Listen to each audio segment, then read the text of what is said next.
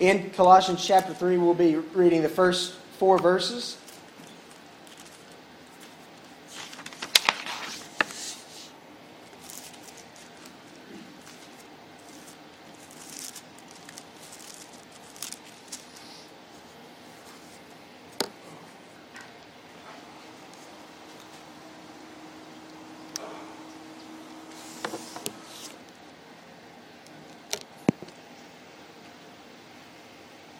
And we begin there in verse 1. Paul says, "If then you were raised with Christ, seek those things which are above, where Christ is. Set your mind on things above, not on things of the earth. For you died, and your life is hidden with Christ in God. When Christ, who is your life, appears, then you also will appear with Him in glory." We, over the last 3 weeks, we've been teasing out that theme, a tree without roots cannot bear fruit. And we've been talking about the different ones as the church body. And God, we have observed, wants us in our lives to bear fruit. He wants us to be fruitful. It is in the bearing of fruit that Jesus said we become His disciples. In fact, He said that branch that does not bear fruit is cut away, is bundled up and tossed out into the fire.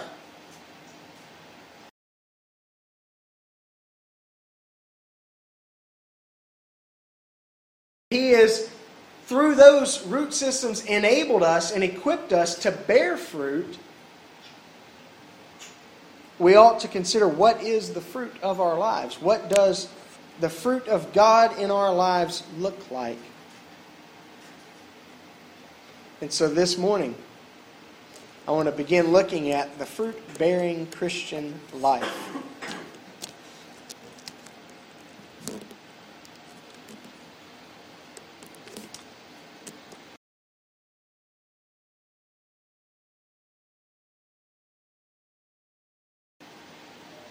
In his literature in the New Testament.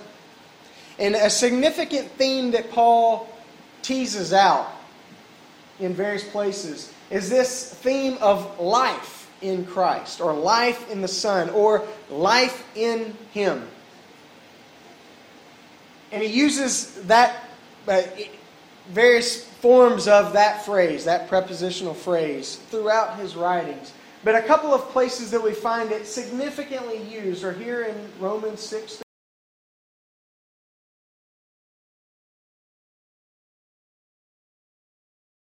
Therefore, alive to God in Christ.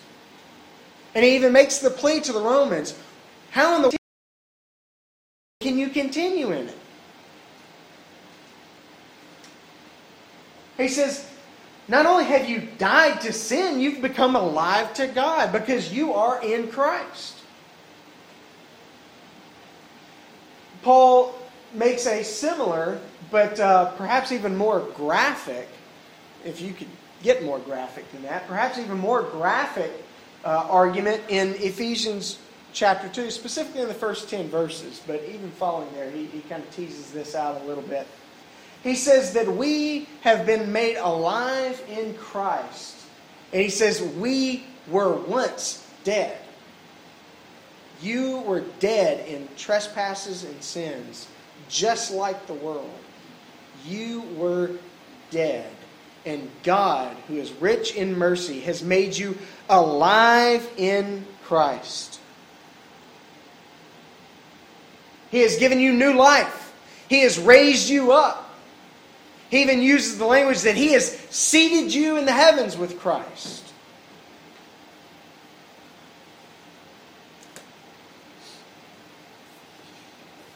Baptism, it's not just a metaphor. I don't want to downplay baptism. I think I played it up fairly significantly last week. But baptism is offered to us as a metaphor for this new life. It's not just a symbol, but as a symbol, it reminds us, whether we are washing or whether we are burying through immersion, we are reminded that we are given new life in Christ. It is a mark that can never be removed. I think I mentioned last week, no one can be unbaptized. You can not yet be baptized. You can renounce your baptism. You can walk away from it. You can break that covenant. You can live as though it never happened, but you can't be unbaptized. It's a mark that can never be removed. And as that, when we live apart from our baptism, when we live outside of that covenant we made with God, that baptism haunts us. It reminds us that we are the covenant people of God, and we're not living like it. When we baptize people here, we give them a certificate of baptism, and it comes in a nice little iron frame. And specifically for the young, I encourage them to it's a double frame. I wish I brought it. I've got it sitting in the office over there. But that'd have been a perfect illustration just to hold up for you. But it's got two little places, one for the certificate and one for a picture. It's specifically, when we're baptizing babies at least, we encourage folks, hang this up in the nursery. Hang this up in the kids' room. Remind them of what happened. Remind them that they are the people of God. Remind them they are in a covenant. Baptism reminds us that we are given life in Christ. That we have died. Our former selves are no more. We have died and we have been made alive in Christ. And so this life in Christ, this Christian life, what is the fruit that it bears? What does this fruit-bearing Christian life look like? It is, first of all, a life that is self-evident. Now, I'm not going all Declaration of Independence on you. Bear with me here. Yes, I'm borrowing a phrase there that's pretty well-known phrase. But this life is self-evident. I looked up the term self-evident. It is one term because it's a hyphenated word. And it means that something evidentially is, without the necessity of proof and without the necessity of reasoning. Reason toward the fact that something is alive. You recognize that it is alive. Its life is self-evident.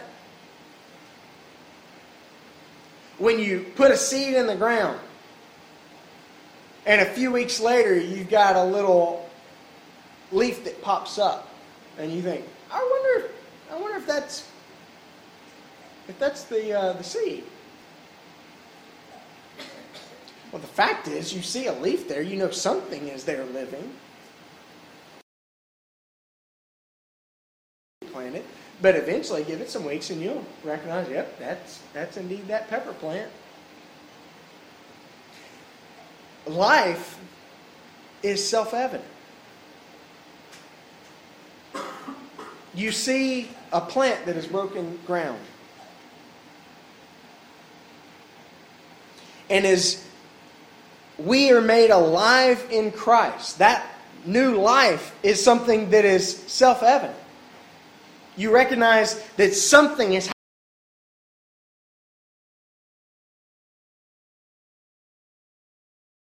The vital signs, so to speak, of the Christian life.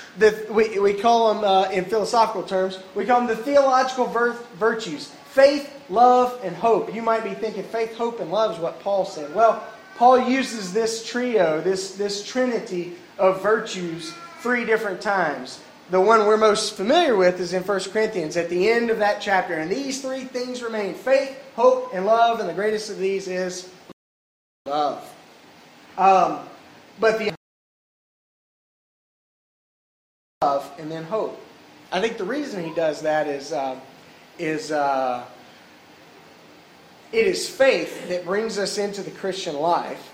It is hope that looks out ahead, so it's the end. But the substance of the Christian life is love.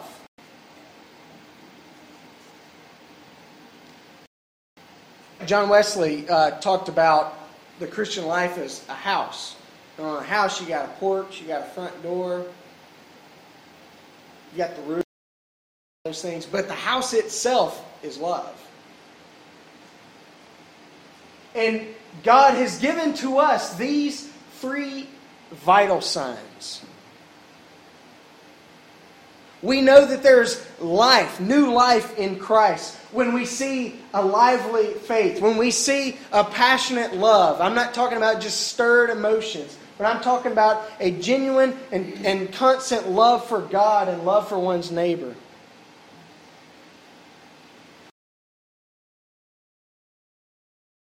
Will see us through, even through death.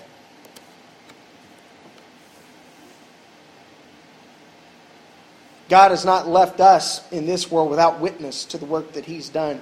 He offers us witness to the work that He's done in our lives through these vital signs. And so the fruit-bearing Christian life it's a life that is self-evident. But it's secondly a life that is characteristically Christian. Don't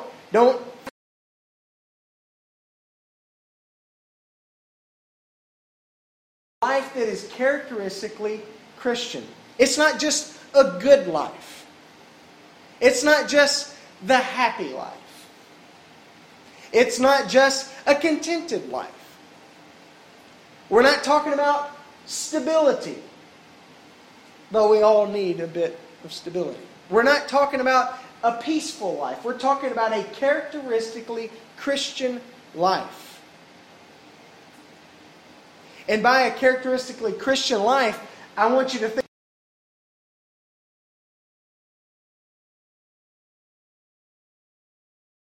it is a life, the characteristically Christian life is a life that is primarily Christian. I'm sorry if this muddies the water of your politics a little bit, but you are not a Christian American. You are an American Christian. Christian is the primary definitive factor of a Christian life.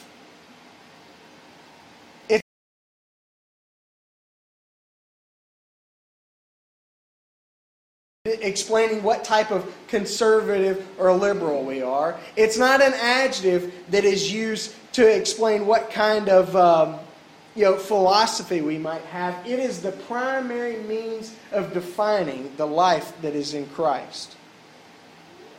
And so a characteristically Christian life is primarily Christian. It doesn't have a little bit of Christian religion tacked onto it. It is fundamentally, initially, and completely a Christian life. It is primarily.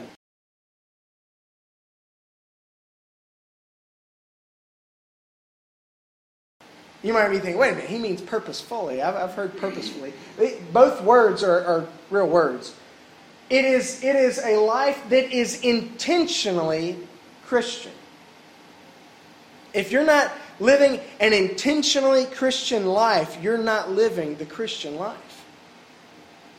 I'm not saying you're not a Christian. I'm saying certainly you're not living in the fullness of what God offers you. If I find myself not living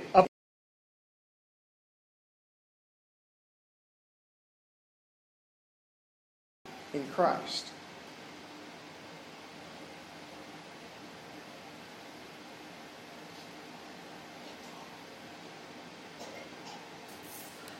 but the Christian life is also purposefully Christian. It is guided and driven by its identity in Christ. It lives with a sense of purpose.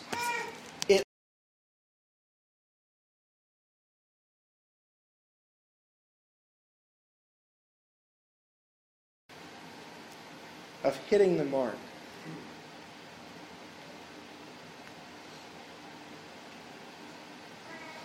The characteristically Christian life is primarily Christian, purposefully Christian, but it is also personally Christian. If our Christian faith does not get down deep into the very being of our personhood, then we are mere shells of Christians. The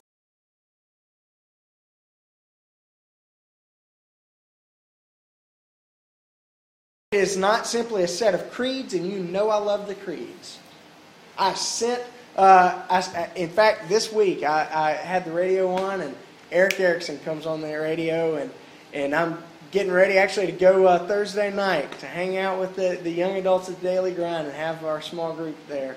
And the computer's up, and I'm running about in the bedroom, and he makes a comment, and I thought, ooh, I'm gonna write him on Twitter. And so I go and I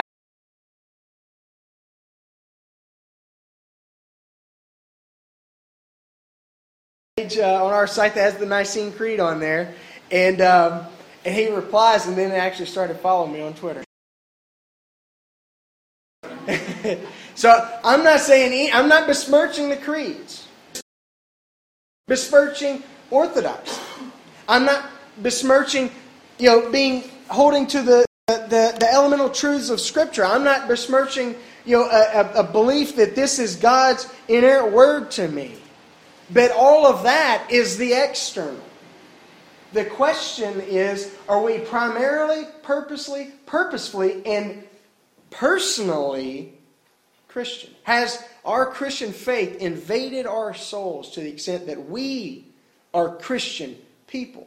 Not just we hold to Christian beliefs, not just that we have certain Christian biases, but are we ourselves characteristically Christian? The fruit-bearing Christian life is a life that is self-evident. It's a life that is characteristically Christian. Because the fruit-bearing Christian life is... Oh, and God offers to us signs of spiritual health. Sorry, I mentioned to you the vital signs of Christian life, that there is life, but these are the signs that spiritual health going on. We call them the fruit of the Spirit because that's what Paul called them when he was writing to the Galatians. And he gave us 9. Peace, patience, kindness, goodness, faithfulness, gentleness, and self-control. We put those into a nice catchy song for the kids. But these are not platitudes for us. These are not just trite ideals that God would have us to, maybe if we have time in our lives to pursue. These are the signs of spiritual health because the fruit of the Spirit is being worked out in our lives. This is evidence that we are yielding ourselves to the Spirit's work, that we are making ourselves open to Him, that we are offering ourselves to Him, and He's putting His character, the character of God in us, the fruit of the Spirit. It would do us well to evaluate our lives according to these fruit. Perhaps we'd say, you know what, I'm fairly healthy, but I'm not. I don't have the most patience.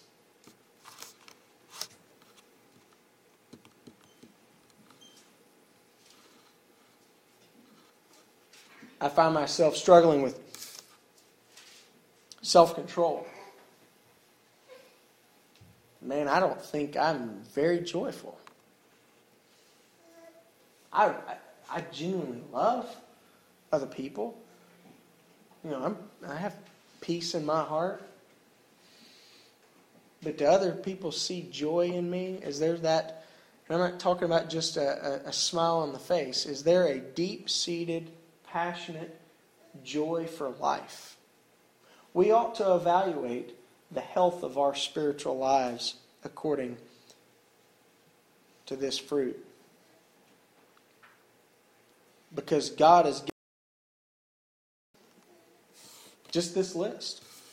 God has given to us a list such as this, so that we might evaluate our lives to see, are we characteristically Christian? Or do we just hold to a particular set of beliefs?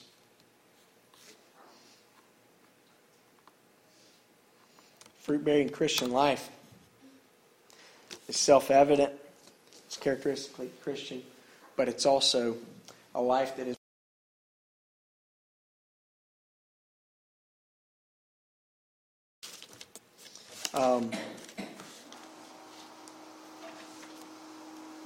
if you'll bear with me, I want to shake your assumptions just for a moment. It won't hurt. It might leave you a little bit theologically dizzy. But think of this. The purpose of the incarnation, the purpose of Jesus becoming one of us, the purpose of Christmas.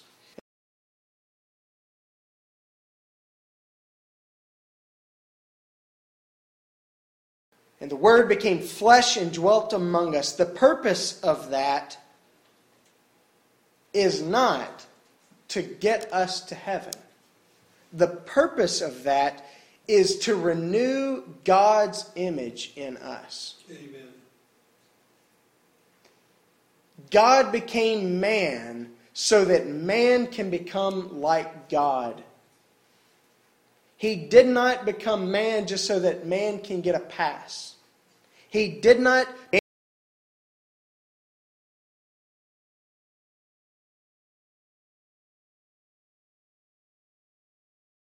He created us in His image. He breathed His life-giving breath into us.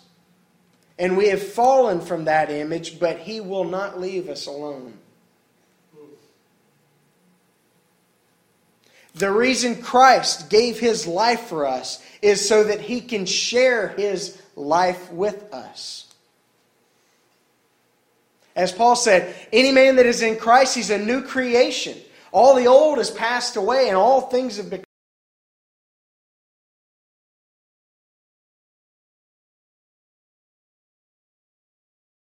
It's bigger than that. It's more than that. The Scriptures call us to yield ourselves to the perfect love of God. In fact, Paul, writing to the Colossians, urged us to put on love, and he called it the bond of perfection. It is what together as God's people. When Jesus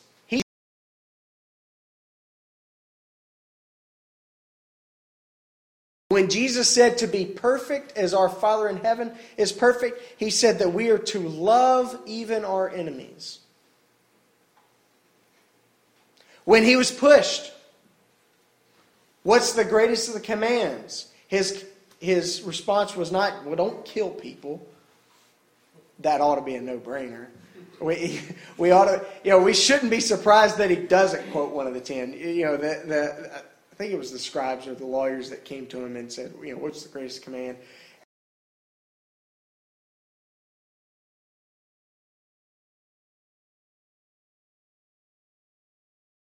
Got to be one of those, right? Well, no, those are no-brainers. Don't kill people. Leave another guy's wife alone. Those are no-brainers. He says, you shall love the Lord your God with all your heart, soul, and mind. Oh, and by the way, and you shall love your neighbor just as you love yourself. You can't separate those two because the second one is just like the first one.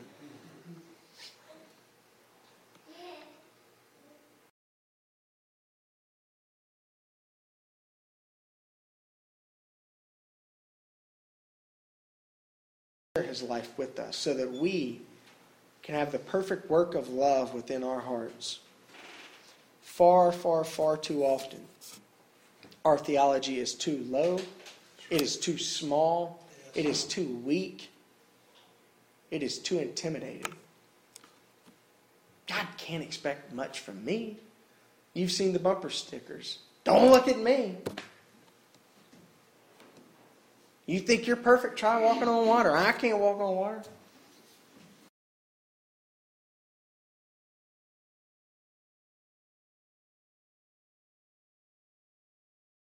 All of those well-intentioned bumper sticker statements of Christian faith are inherently limited. You can't, number one, you can't summarize a theology that big on something that small with that few words.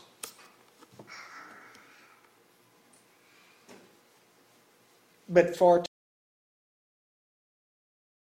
the origin of those statements: too low, too small, too weak, and too intimidated. God's work in us, God's desire for us as His people, the fruit that He wants to bear in our lives is the fruit of love that is characteristically Christian, because He has given us life in His Son Jesus.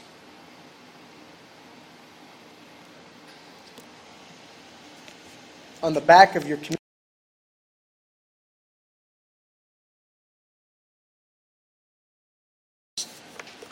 that I think are quite appropriate. They're on the back of your communication cards, which I want to ask you to drop off in the offering plate at the back of the sanctuary. And you have them on the back of your bulletin. I want to ask you to hang on to your bulletin throughout the week. It'll help you with in the way of announcements. Remember what's been announced. Remember, hey, we got church camp coming up. Be praying for it. It'll remind you of the service and the scriptures we've read and the songs we've sung.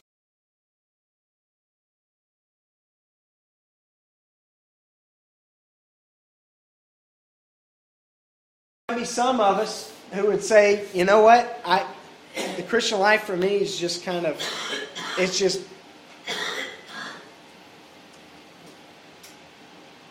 not really been life. It's just kind of, Christianity for me has just been a set of beliefs. It's just been a particular orthodoxy. But I want to know that I have life in Christ. I wonder if you would be honest and